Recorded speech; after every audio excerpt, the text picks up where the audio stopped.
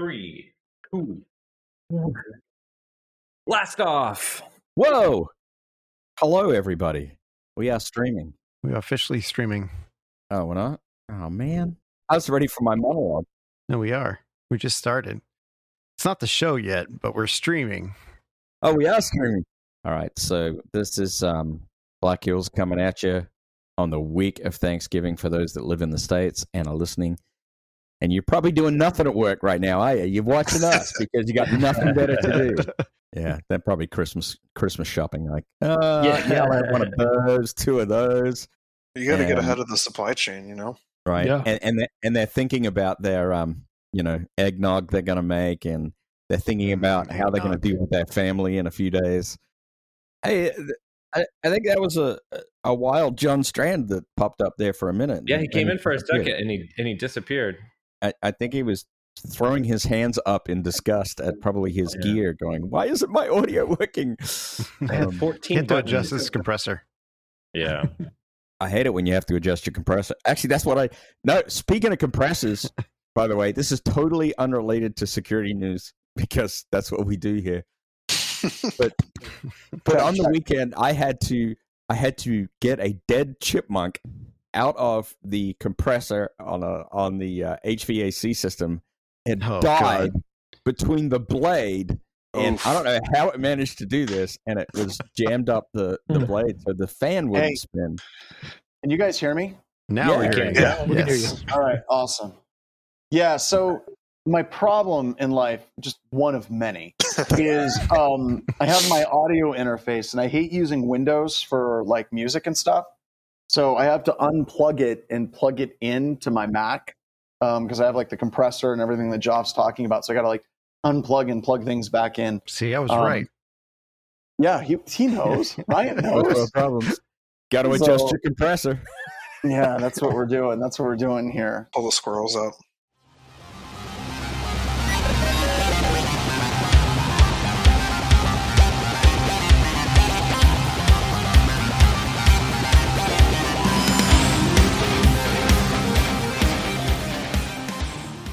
Hi, everybody, and welcome to another episode of Black Hills Information Security Talking About News. In this particular edition, we're going to be talking about ransomware to start the week off because we now put those stories right at the top. We'll be talking about the FBI, which has a flash alert on actively exploited Fat Pipe VPN. I wonder if there's somebody that we could call upon that maybe has found a zero-day in Fat Pipe's VPN before. All right. Then we're going to be talking about Iran and how they're undermining the U.S. presidential election because that's clearly not going to be a topic that's going to be fraught with all kinds of political overtones. We'll be talking about useless security practices, GoDaddy, wind turbines getting hacked, because that's a good idea. And then we're going to get to the fun stuff. We're going to talk about, how the Chinese and the Russians are now working together because, shit, what else did we need? And then we're going to be talking about how insurers are basically running for ransomware cover as losses mount. I am joined this week by our illustrious crew. We have Ryan, who just pretty much keeps quiet the whole time, like a ninja in the background, but you know he's about to do something absolutely awesome. We have Tim, who's been hanging out quite regularly this particular episode. And by the way, Tim, your beard looks spectacular today. Oh, it actually needs to be trimmed significantly. It does. No, Beard it looks oil. real nice and smooth. If I get in close, you can see I've got that pre-puberty scruff on the side. It's not good. Another man who has a great beard is Ben. Ben is joining us from the Chicagoland area. I think that's where he's at right now today. Also, Joff, who is going to talk about something, I guess. I don't know. Like, who the hell invited Joff and why? I guess we'll find out later. And that's the same thing he said last week. I know, right? That's how I got started in this whole game. And then we have Ralph, who's pretty much my co-host and runs this stuff all the time and keeps it in between the lines. So, gentlemen, which story is just burning a hole in your psyche that you have to get into? You're like, we have to talk about this today. Because I have my favorites.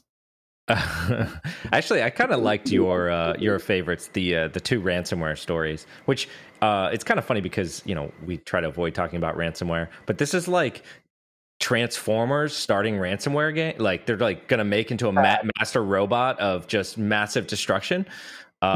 So I think we could start off with those two, right? So the first one, I guess, is the Chinese hackers teaming up with the Russian ransomware gang, right? So it's just like two parties joining together to make the ultimate ransomware team.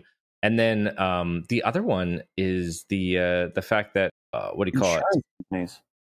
Yeah, no, well, yeah, the insurance companies, no, and the the other ransomware, which is the fact that they're buying 0 days. Let's do one at a time. Yeah, let's set up the Chinese and let's set up the Russians first, and then we'll come back to the 0 days.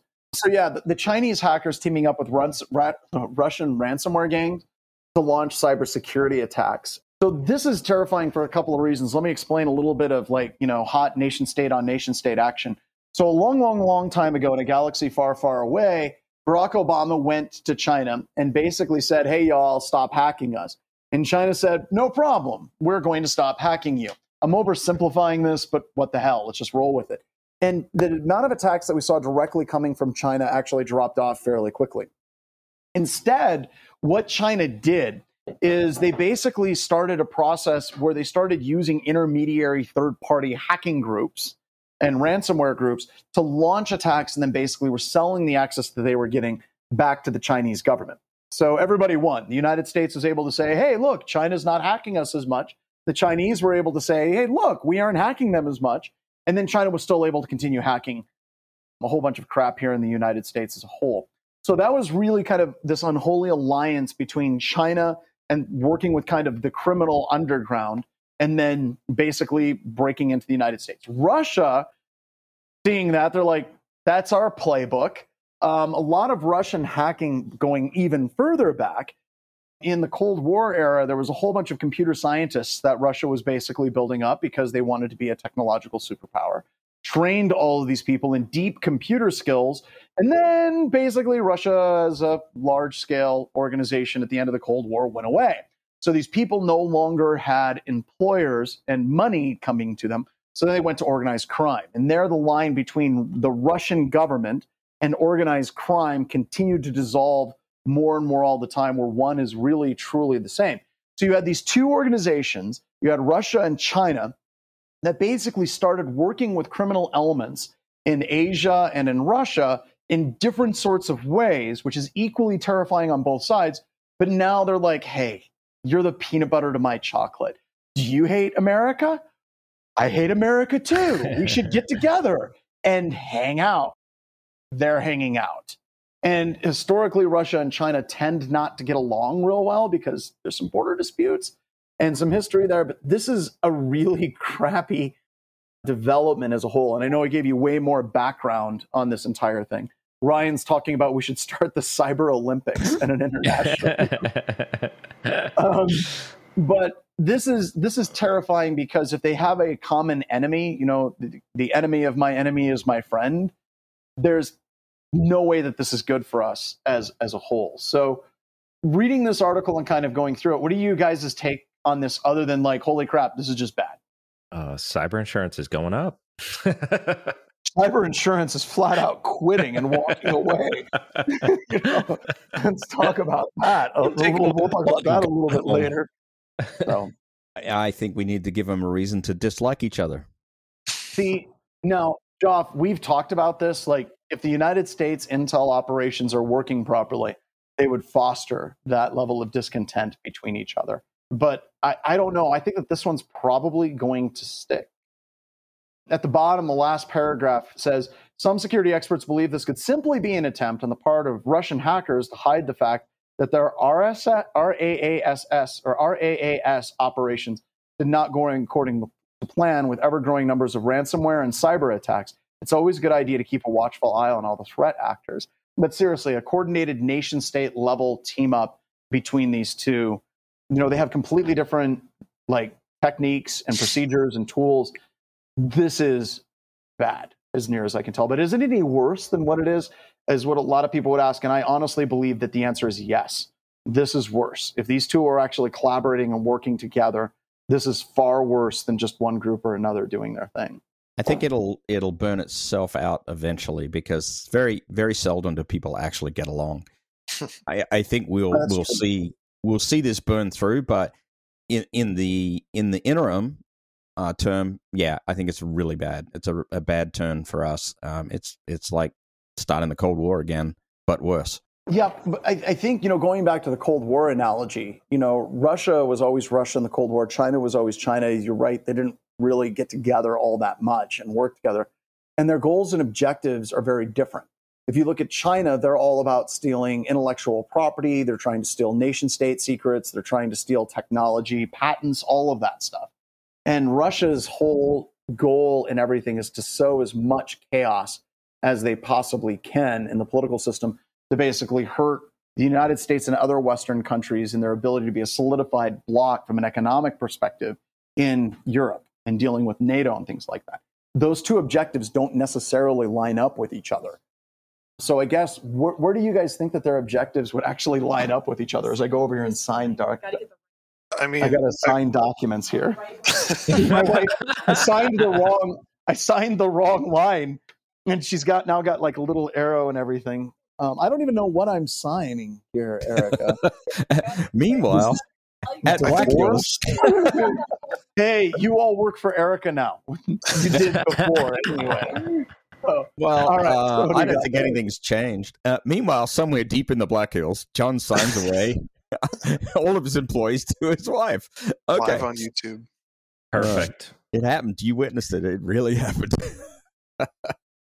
What were we talking about before John went to sign something? I mean, I think the straightest line between groups like that at this point just seems like financial motivation too. Like if there's anything that this disparate group of state-sponsored, state-affiliated, whatever attackers could probably agree on, it's trying to make money while doing it. Especially if a lot of it does fall into kind of like that more criminal aspect and less politically targeted kind of attacks. Just everyone gets paid. Yeah, I'm hoping it's the less politically, because if it's just an issue of money, great. That's the type of hacking, I think, that, like you said, more of a straight line. They want your IP, they want your sweet dollars, stop them from getting it. When you start getting into politics and chaos and nation state level things, I think that the options that are available to an attacker are wide open at that point, and it's much more difficult to defend in that scenario. So that's a good point. Do we want to talk about Vinny and the FBI hack? Sure. People can bring that one up. I'm happy to say that I'm friends with Vinny. So, all right. So Vinny has this threat intelligent company. It was called Nightline, and they rebranded to something else. And Vinny was doing a lot of work tracking groups on the dark web. All right. And he basically came out with a bunch of claims and was tracking a bunch of different groups.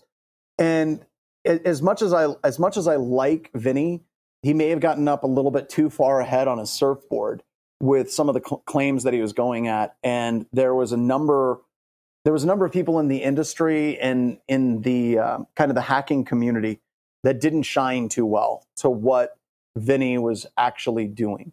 And he was basically talking about, who are the people that were running Dark Overlord, and that got him into some level of trouble. There were some attacks against his own system, and there was some data that was released. There's some debate as far as like the efficacy of the data that Nightline had and was actually released publicly. So Vinny's a strange dude. He's wicked sharp, and he's been doing a lot of good things in like law enforcement and stuff like that. But like I said, it's one of those things where like you have these beefs in the computer underground, and Vinny definitely went and poked Wasp's nest, and he got kind of like stung a lot for actually doing that.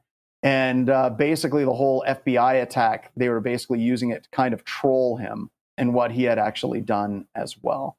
I don't know if there's much to say about this story other than, be careful dancing, or be careful going toe to toe with dragons, because you're crunchy and you taste good with ketchup. And this gets into kind of the whole thing about, threat intelligence feeds. And I guess for like a larger conversation, for a lot of these different groups, for you to get involved in the groups in the dark web, many times you have to share information with these groups that is potentially on the very verge of being legal, if not illegal, to gain entry into these groups, number one.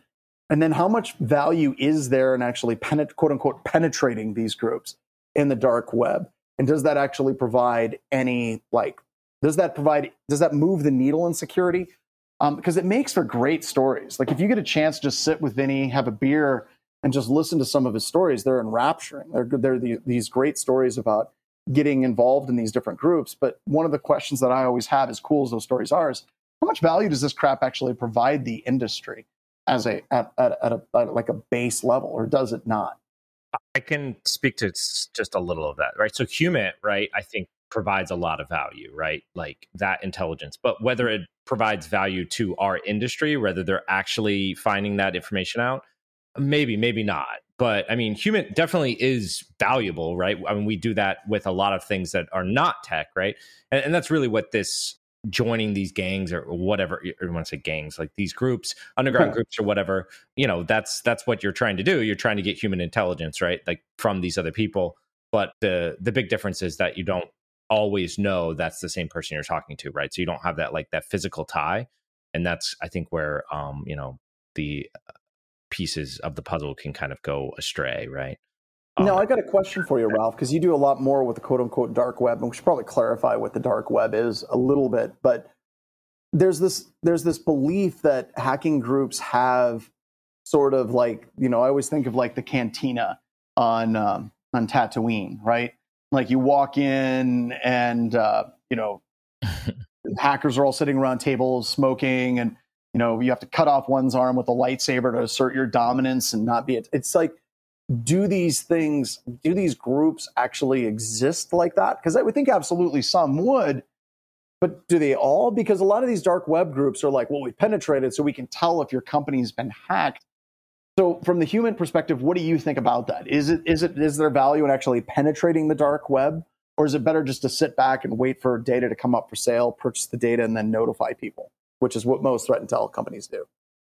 Yeah, no, I mean, that's a good question. And I guess it really depends, right? Like where you're getting your information from, what like groups you may or may not be part of, or, underground. It's not even just like forums too. I mean, they could just literally be like Telegram chats. There's a lot of places now where this kind of communication is happening. It's actively happening, and it's, kind of guarded, right? Like that's how they're doing their operation, whatever it may be. And if you can get there just to listen, but you got to realize that in some sense, right? The fact of telling is also an indicator that someone's there. So a lot of times it's you have to be able to relay. The only way to stay in there is to relay that information in a way that doesn't give up that you're there, right? Or that you're part of that group. So, and I'm sure a lot of these organizations assume that there could be some kind of person in there, depending on how big it is, right? Or that somebody could have already been turned with the FBI. Yeah, I did. Like Ben Webb had a quote just now where he said, I find it hilarious that someone said, you know what? I can send email as the FBI. I'm just going to use this to troll somebody. Like it's, they could have done so many other things, like, send Bitcoin to help the United States government combat whatever. They could have done things, but instead they're like, let's screw with Vinny on this. Because, there's a lot of people that have opinions one way or the other about Vinny, but I will tell you, he definitely pissed off some people. And for that, Vinny, commend you. Well, let's move on to the next story. I want to talk about insurance running from ransomware as their losses mount. So this is an interesting story because this particular story actually came to me not through like general security practitioners, like pen testers, but it actually came from a local group in South Dakota, believe it or not. A security group that's set up here that's like all kinds of small businesses and hospitals and companies that are dealing with these attacks. And they've noticed that ransomware and insurance is starting to get weird. So one, you're seeing a lot of insurance companies that are coming up with boards of companies that they authorize you to do incident response ransomware activities with. So instead of you going out and just hiring Mandiant all the time, which is what a lot of companies do, they have an assigned company from the insurance company will actually be assigned to you. You will pay their money. You will pay their salaries for that contract. And that's one thing that they're trying to do to control their losses. And part of the reason why they're doing that is because they have some control over what that IR firm is doing. And that IR firm is not your advocate necessarily in that scenario. they may very well be looking for reasons to give the insurance company to not pay you, like you're not doing due diligence. Then you're seeing insurance companies, there are some insurance companies that are just flat out walking away from cyber liability insurance completely. They're just like, F it, our actuary tables are messed up, we're not doing anything. And then there's a large number of insurers that are basically trying to get companies out there to pay 50% of the ransom. So the insurance company isn't eating the entire cost. They're trying to split the cost 50-50 and spreading that. I like the quote that Ryan has up now. It's as profitable as cocaine. So there you go. Oh my So you've got cocaine, I guess, is right up there. So with this one, we've been talking about this for a while. This is kind of the inevitability. I mean, we've been kind of predicting insurance companies screaming from this entire industry for quite a while, right? So this isn't that much of a surprise, other than it's very similar to the Russian and Chinese thing. It's like, this is bad, right? This is yet another bad thing. That's out there. I think it's good if insurance gets out of this game, right? Because if we put the onus on the companies, then that hopefully will drive the security, right? Because now it's just not like, oh, well, we'd already planned for this, right? We had this already taken care of with insurance. So that'll make them think, oh, well, no, we planned for this by definitely increasing our security posture and not just buying some cyber insurance, because it won't be there to buy. Well, and I think you're right. I think that there was a large number of companies, even up until fairly recently, within the last 24 months, that was their ransomware policy, right? They didn't try to say, okay, what's our backups? What's our recovery? How are we air gapping things that need to be air gapped that are super sensitive in previous data? How are we putting in these controls, detective controls? Are we actually, instead they're just like, we'll just buy insurance. And if we get hacked, we'll take out an insurance claim. And I still hear that from some companies out there. And whenever I was talking with insurance companies at my last IANS forum that I went to that was in Boston, there was like 4 or 5 insurance companies that were there. And they were flat out saying that, they're trying to weed out the customers, that their policy is the insurance company will actually pay for it. So we got Pascal dropped a comment. Pascal said, I feel insurance really allowed people to take a backseat on attacks such as ransomware. They just let cyber insurance pay off the ransom, then they don't have any way to go get a backup. And that's true. And, that's kind of the way a lot of companies were looking at it. But I don't know. What does everybody else think? Do you think insurance companies should just kind of step away from this a little while? Or do you think that they're just going to continue raising premiums until they're actually profitable?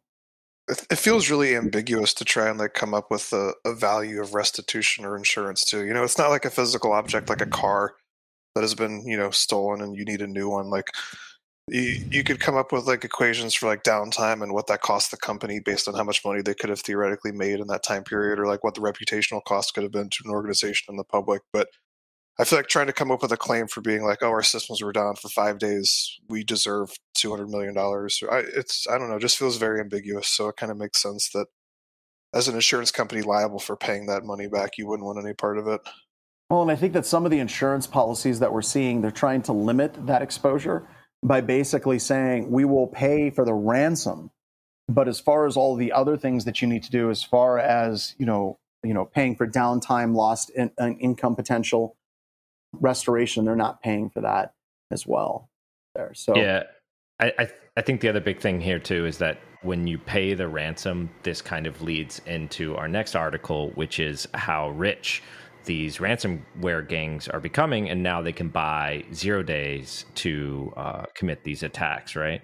So was this the first one I sent you that I said this is bad? I think this is the first one I sent you. Yeah, this is definitely bad. So there's an article from ZDNet, and so obviously ransomware is continuing to go, and when insurance companies or companies end up paying these ransoms to get their data back or whatever it may be, as part of the deal, they get more money. And instead of just buying Lamborghinis, they also possibly buy 0 days or other kinds of exploits to continue the attack, right? It's this machine that they're building. And when big money gets involved, well, there's always pretty much a 0 day for sale. It's just how much.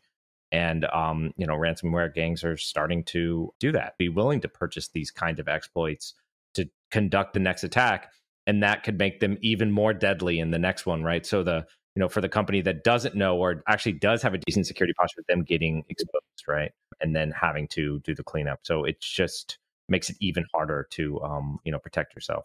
Well, and this is something I think that's always been happening in the criminal underground. I think that it's getting to the point where this article is talking about, it's getting to the point where it's actually an established marketplace for these different 0 days that are out there. And this would be one of those areas, like I genuinely hate cyber threat intelligence as it relates to trying to buy signatures and hashes and IP addresses. But seriously, if you're a vendor, like you're a Microsoft or a Cisco or a Juniper or a Palo Alto or any of these different companies that are fairly large, you damn well better have threat intelligence on those marketplaces on those particular vulnerabilities, and you better be bidding on those vulnerabilities to try to get some access to them as well. But, this is a business, right? And you're going to have people that are looking at their return on investment, and they're going to say, okay, well, we used to be able to just exploit things at will because they're running Symantec or McAfee standard signature-based detection. And that was easy peasy. We could do that all day long. Now companies are starting to get better in their security posture. Now we're literally going to need 0 days to actually start breaking into those organizations. With that in mind, I guess kind of one of the open questions that I like to put to the group is, does this mean that if we're doing pen testing, that we should be using 0 days to emulate those attacks? Or are there better, Ben starts laughing, or are there better, more effective ways that we can do our testing without having to have a 0 day in an organization to try to gain access? I'm going to pick on Ben. Ben, what are your thoughts on this? I mean, I think if you want to use a 0 day in a pen test, like is that something that you spent time outside of those billable hours to develop, and you're burning it for this one client because you really like them and you really want to show them what's up? Or is it more of a value add in a pen test to really like demonstrate other areas of improvements and risk gap analysis, defense in depth, and like a million other things that they can actually do instead of, I don't know. I don't think there's much value add. That's the thing, right? That's exactly it. It's like bringing a nuke to a knife fight and then being like, wow, Exactly. dude, I can't believe they didn't see it coming, right? Gotcha. Like, you Gotcha. decimated the village, You start the stopwatch, right? Tick, tick, tick, tick. Pen test over. Drop my nuke. So There's real also talk. I've never been on an engagement. I've never been on an engagement where I was like, man, if I only had a 0 day, that would have been so much better, or like it would have changed, all of that, right? I mean, if there was only somebody on this podcast that had done that, You must be doing it wrong. So go ahead, Tim. Going rate for an iOS 0-click exploit. I think you're probably looking well into six figures, if not higher. Yeah. Okay. Let's just say $2 million. Okay. I want to take this. I want to take this conversation. I like where this is going. Slightly different, but imagine if a ransomware gang buys into a iOS 0-click exploit for $2 million. What could they gain from that? Because I don't know what the numbers are on iPhones and every other things like that that's out there for the number of devices that are deployed. But you've got to imagine they could easily make their $2 million and then some back holding all of these devices ransom. And that's one of the things that concerns me, not just from a business perspective, but getting down to the consumer level of they could literally nickel and dime every device on the planet. We paid $2 million for this iPhone exploit, and we managed to ransomware 10 million devices just like that. And you got to figure a percentage of them is going to pay. If it's hundreds of dollars, whatever, just hopefully they'll just cut their losses or something like that. But if it's like $25 over 10 million devices, like you got to, that's a perspective that I look at. It's like, if I'm going to invest in 0 days, I want to, for the purpose of ransomware, I want to hit as many targets as possible. I still I still like the strategic of like, I can get into X, Y, and Z organizations strategically. So look at it like this. Money. So Tim, here's another way of looking at it. Okay, you're absolutely right, and I think that thought exercise is very logical, right? Like, let's say you're paying $2 million for 0-click. How much can you get that? But you also got to think of like Cyber Icarus. If you think of Icarus, he flew too close to the sun, wax melted, and he came down. And it was also a badass Led Zeppelin t-shirt. But the point of all of that is, like, if you're looking at like Windows exploits, you look at iOS exploits, those are less likely the ones that ransomware is going to go after, because if that hits, then that's in the news, right? That's going to be on front page news of, MSNBC, CNN, Fox News, all of these different news sites. Going to be right there, front and center. And then you're going to have every single law enforcement person on the face of the planet coming after you. If you're going to purchase these 0 days, it's very similar to what the NSA is very interested in, which is they're very interested in a lot of Soho router exploits. So if you can get a hold of exploits for a particular manufacturer and they're the main manufacturer in a certain country, then you can use those exploits in that specific area. You find a Fortinet exploit, that's going to be something that shows up in security news feeds. It's not going to be front page news everywhere. So it has this capability of existing for a much longer time because the organizations are not necessarily going to hear about it and patch it. So whenever they're talking about this stuff, a lot of it is much more like under the surface. But I think that thought exercise works. If you can say the most expensive one is $2 million, $5 million. And like you said, if there's 10 million devices that they can hit at $5 a pop, they're making a huge amount of money. I guarantee you that cyber criminals are making the exact same calculations right now, that return on investment from VPNs to firewalls to networking devices that aren't like marquee names, but right below the surface. Yeah, Alex made the point, but if they hit that many devices, who will be reading the front and center news anyway? They won't be able to. Well, so I mean, John's absolutely right. That's like the equivalent of like dropping like 10 nukes all over America, and everyone would be like, we just have to accept this. We just must accept this, right? I mean, like everyone would be so irate about it, and like you're right. Yes, they would possibly make some money, but they might not live to see it, right? And who knows? I'm just saying, like, we don't know what that kind of like event would look like. But to John's point, like, you're going to be like publicly enemy number one. And if there's one thing I know, if the U.S. government wants to get you, they can get you. Going to right? get you. Well, and sometimes it will get you. Sometimes it's even worse than that. Like the Get Rich or Die Trying group, Gonzalez, they went after TJ Maxx and a bunch of like JCPenney and a bunch of groups. Like a whole bunch of those people were arrested. One of them was transiting through Turkey and was arrested in Turkey. And, they contacted the United States for extradition. They're like, hey, do you want him? And the United States government is like, you got him, Turkey? Turkey's like, yeah. They're like, we're good. So you have to be careful. Like whenever you hit that level, you're really under a lot of scrutiny. Now, going back to like the 0 day thing, we talk about it in the context of pen testing. What the hell does it prove if a pen testing firm uses a 0 day to get into your organization? That proves that you're vulnerable to 0 days? Thank you. I knew that. That's not proving anything. I think all the crap that happens after that is far more important for detective. And I think you can implant yourself on servers in the DMZ, on hosts on the inside doing assumed compromise assessment and emulation. I think that that's far more valuable and like really economically feasible for companies than like a company that's like, hey, yeah, we're Leap. We got 0 days.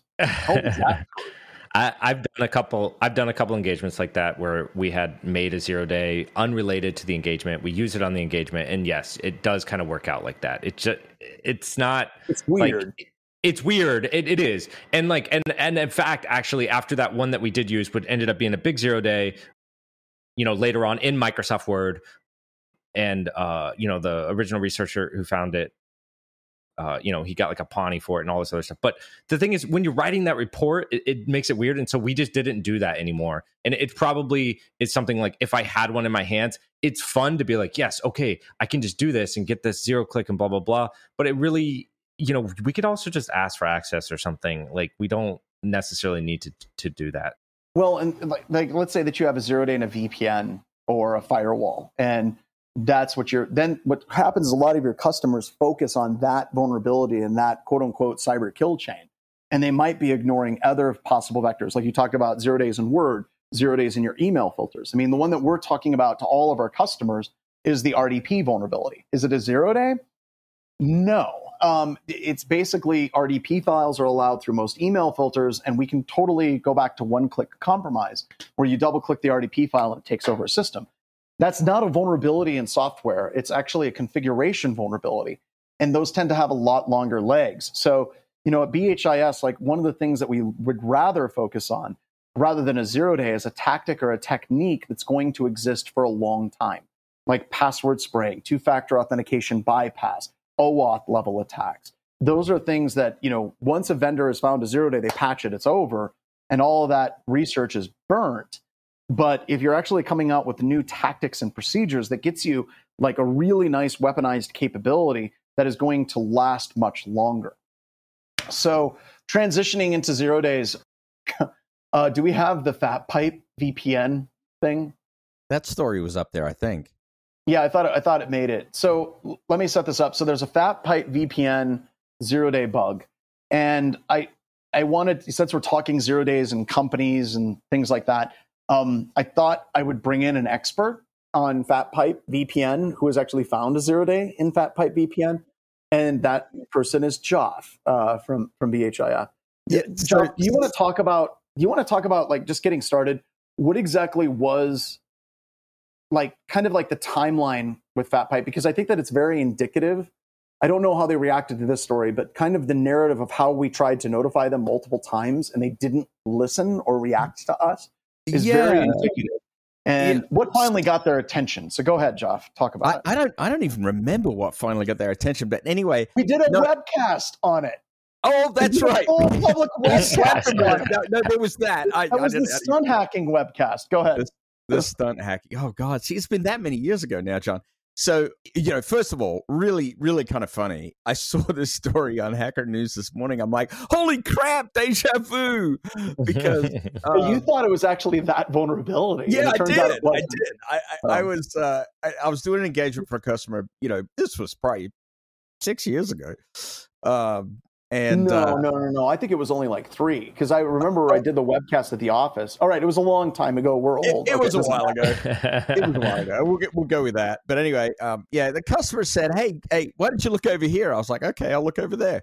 And he goes, "I'm not sure whether I like this Fat Pipe thing." And I'm like, "Oh, all right." So I started looking at it, and sure enough, I found a vulnerability in the way that they were rekeying their encryption cipher.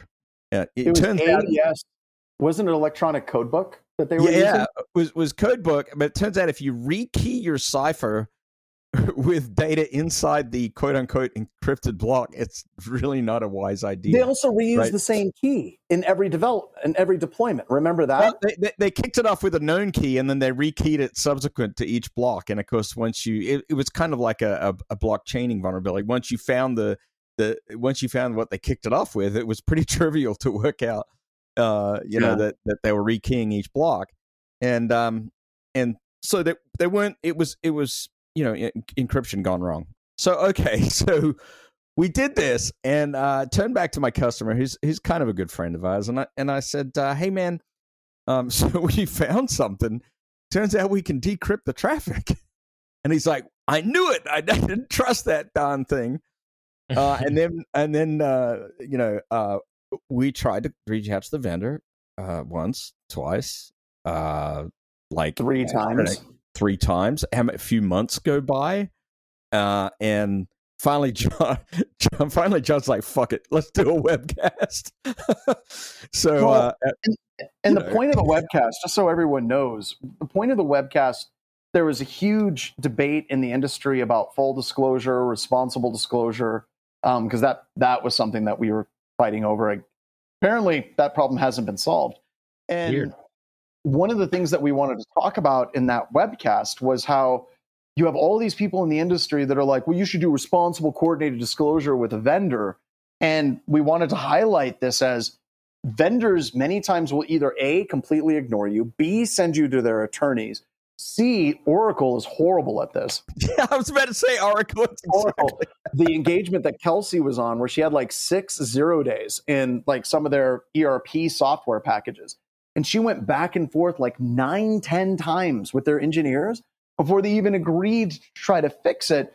We wanted to kind of talk about this as a narrative from a pen testing firm's perspective, just what an incredible waste of time it is to try to coordinate with these companies. But then Joff did the webcast, and then what happened, Joff? Well, I don't think they were very happy.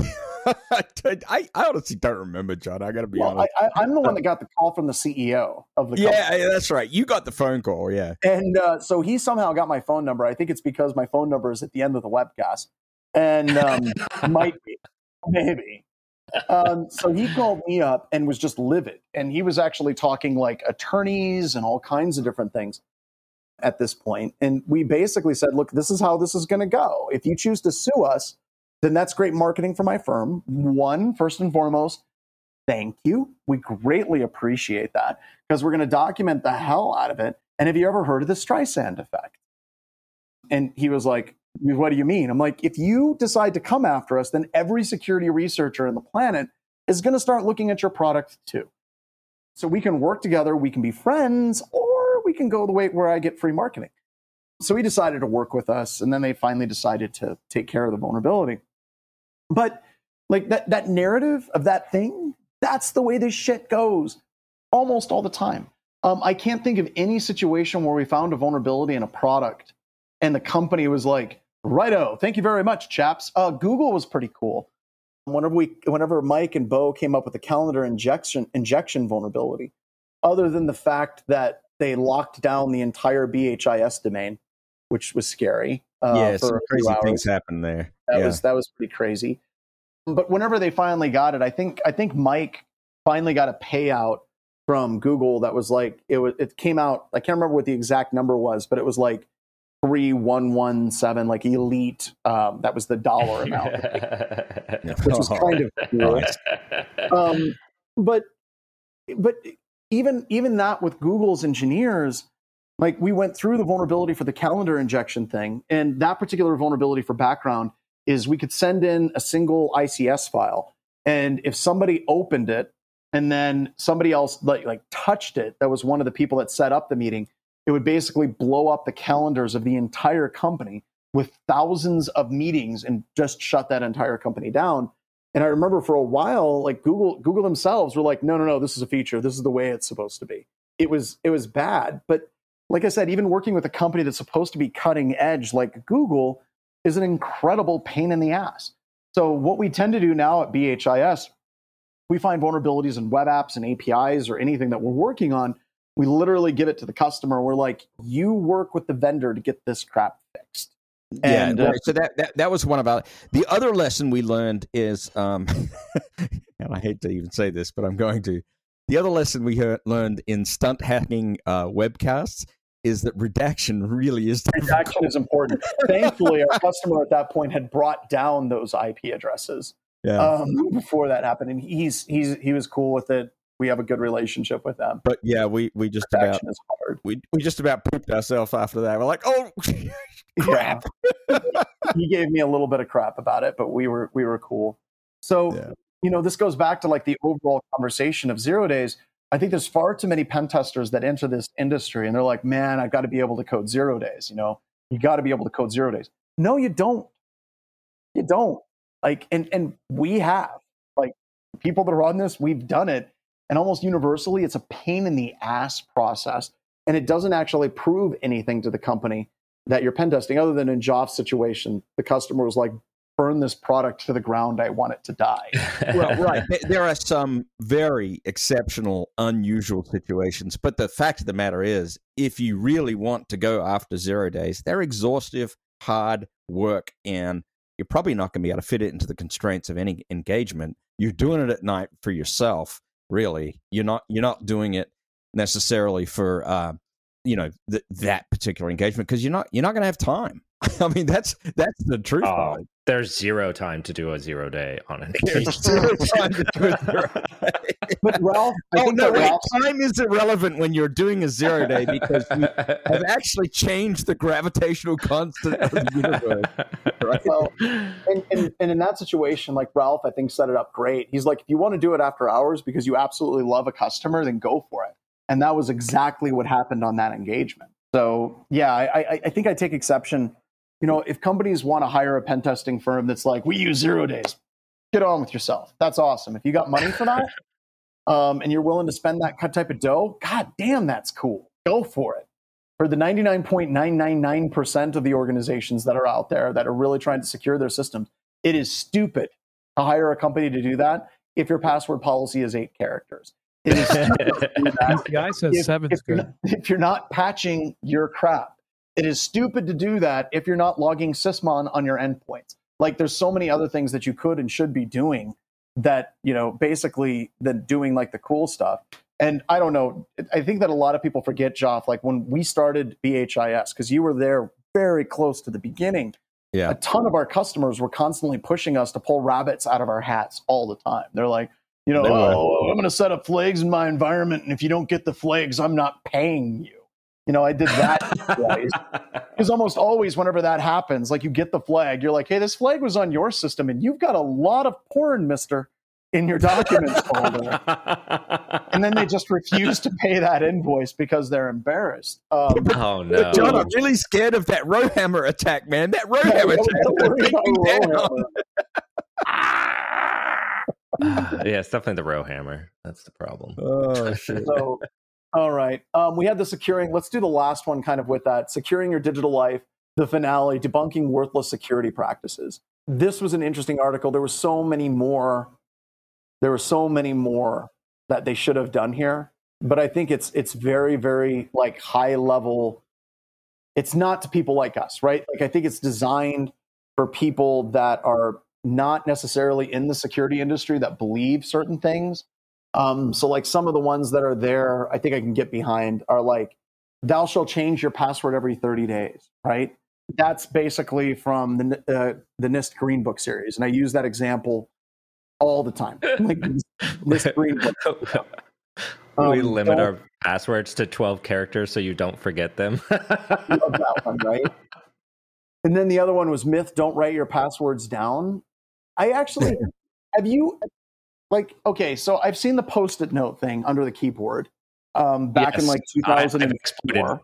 I've exploited this, by the way, John. Yeah. I have. I mean, because you do like a physical, and that's the first thing I do. And you walk into these desks, and it's like hoarder's nest, and there's just Post-its all over the place, passwords for this, passwords for that.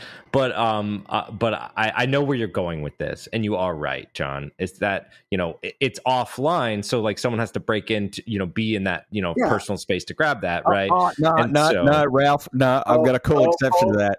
Joff, be careful of high resolution security cameras in your employees. Oh yeah, exactly. I have literally been on an engagement where we got onto the cameras that were in the freaking slot. Yeah. And they had pan, tilt, and zoom on them. and they had a big whiteboard. They would basically have a rotating password of the day, and that was the password they would get every user that would come in. And there was a logical reason for it. The reason why they had the password that they were handing out of the day to employees that forgot their password is they could check that password hash and see if anybody continued to use that password hash. They had a logical reason for it. Yeah, and the policy was clean desk policy, right? So that was like what you write them up. Like you shouldn't be writing this stuff down. Like, yes, it is bad to write it down in any case, because like I feel like we're always going to find some edge case where we're like, yeah, and then we did this, and I broke in, got to the camera, and you had it written on your keyboard, and I read it from there. It was amazing. But I don't know. So the next one, two-factor authentication is too scary for me. I'm now getting very, very, very jaded. Where if I'm talking to a company and they're like, well, we don't like the two-factor authentication, our employees won't accept it. I'm just like blunt now. I'm like, you're going to be hacked, and it's going to hurt the whole time, real bad. And I don't know if that's the right thing or the wrong thing, but I just don't want to do much work with a company that honestly has a policy like this and is okay with it. We do have security teams that are like, you need to come in and break our company open like a nut, and then we need to get 2FA, and we need to get these things in place. But it's rarer and rarer that we're getting pushback on 2FA. Most companies are doing that right. Audience, just so you know, John doesn't hold back. Not anymore. There's sales calls where they're like, don't bring John out. No. He'll scare the customers away. His two-factor rant. He's got. Oh, it's good. It's done. It's done, right? Yeah, right. Yeah, we don't have 2FA. You're going down. or like IR engagements. Joff, there was the one IR engagement where we're like, we don't know how we got hacked. I'm like, do you have 2FA? No, that's how you got hacked. Wow. How do you know? You don't even have to pay me. Like, that's how they got in. More than likely, that's how that happened. But God. It's getting better. It's getting a lot better. And what's weird is many of the organizations that are like that, it's odd, but their employees are actually pushing for 2FA. because they're like, I turned this on my Google account. How come we don't have this at work? And that's something that's awesome. Yeah, actually, that is really freaking cool, though. You got to think about that. I blame Teen pressure. Vogue. I blame Teen Vogue because Teen Vogue had an article that was like, everybody should enable 2FA. And if we can't at least meet the Teen Vogue standard for computer security, we're doing something wrong. If that's the level, we got to at least meet that. Got to meet Teen Vogue. Of course, we know what feeds the myth. We know what feeds the myth, and that is once you enable 2FA and you're doing it over SMS, right? The only thing that stands you between you and the precipice is like a 16-year-old working at the local cellular phone store. Oh my God! Now that's something that we need to do for a pen test. Like, have somebody get a job at a local Verizon wireless store so they can like reset anything for the customer. Just to do SIM swap. Just to do SIM cloning. It's like, what are the phone numbers you need? Just start popping that crap. We ought to go to work wearing a SIM swapping is cool T-shirt. Yeah. It's like, so Mr. Strand, why do you think that you can be part of the AT&T mobile team? I like to swap SIMs. I mean, I'm really into that. I think that's my life goal. This guy seems legit. I think this guy is someone we need here. Oh, the other thing too is that you don't even need the physical SIMs anymore, right? eSIMs have been a thing now for like 2 or 3 years. You can actually do the whole thing with an eSIM. So, you can switch them right there. It's wild. You do not need a SIM anymore. Now, Praxmarks basically said an affiliate store, not a corporate location, which I think is wise because you want to piss off the small affiliate. You don't want to piss off Verizon corporate because they'd like wake up and be like, let's just sue them into oblivion. It's like, yeah, I don't. Yeah. No, you got to go after the low hanging fruit. It's got to be an affiliate. Maybe BHIS needs to become an affiliate reseller of AT&T and Verizon. So we can do SIM swap. Perfect. Genius. Just so we can do SIM cloning. Oh, you heard it here live, right here this week. It's just one of the services that we offer. And what is it? Bo was calling black teaming. That extortion is part of what we do. Hold on, let me shake my crystal 8-ball here, and let's say, no way, that's not going to happen. That's not going to happen. Confuse the hell out of AT&T and Verizon. I'm like, they don't sell anything, but they do SIM swaps all the time. I don't know. It's strange. It may last for a week. Yeah. It doesn't. It just needs to last for a couple hours. That's all. That's it. But that. Oh God. Okay. Yeah. That's all kinds of fun. All kinds of weirdness just happened. Yeah. Very, very, very quickly. All right. Well, let's wrap it up. We're at the hour. Thank you so much, Tim, Ben, Joff, Ralph, for joining, and Ryan, of course, keeping us, where we need to go. And with that, everyone, have a great Thanksgiving, and I will see you all next week. Bye-bye.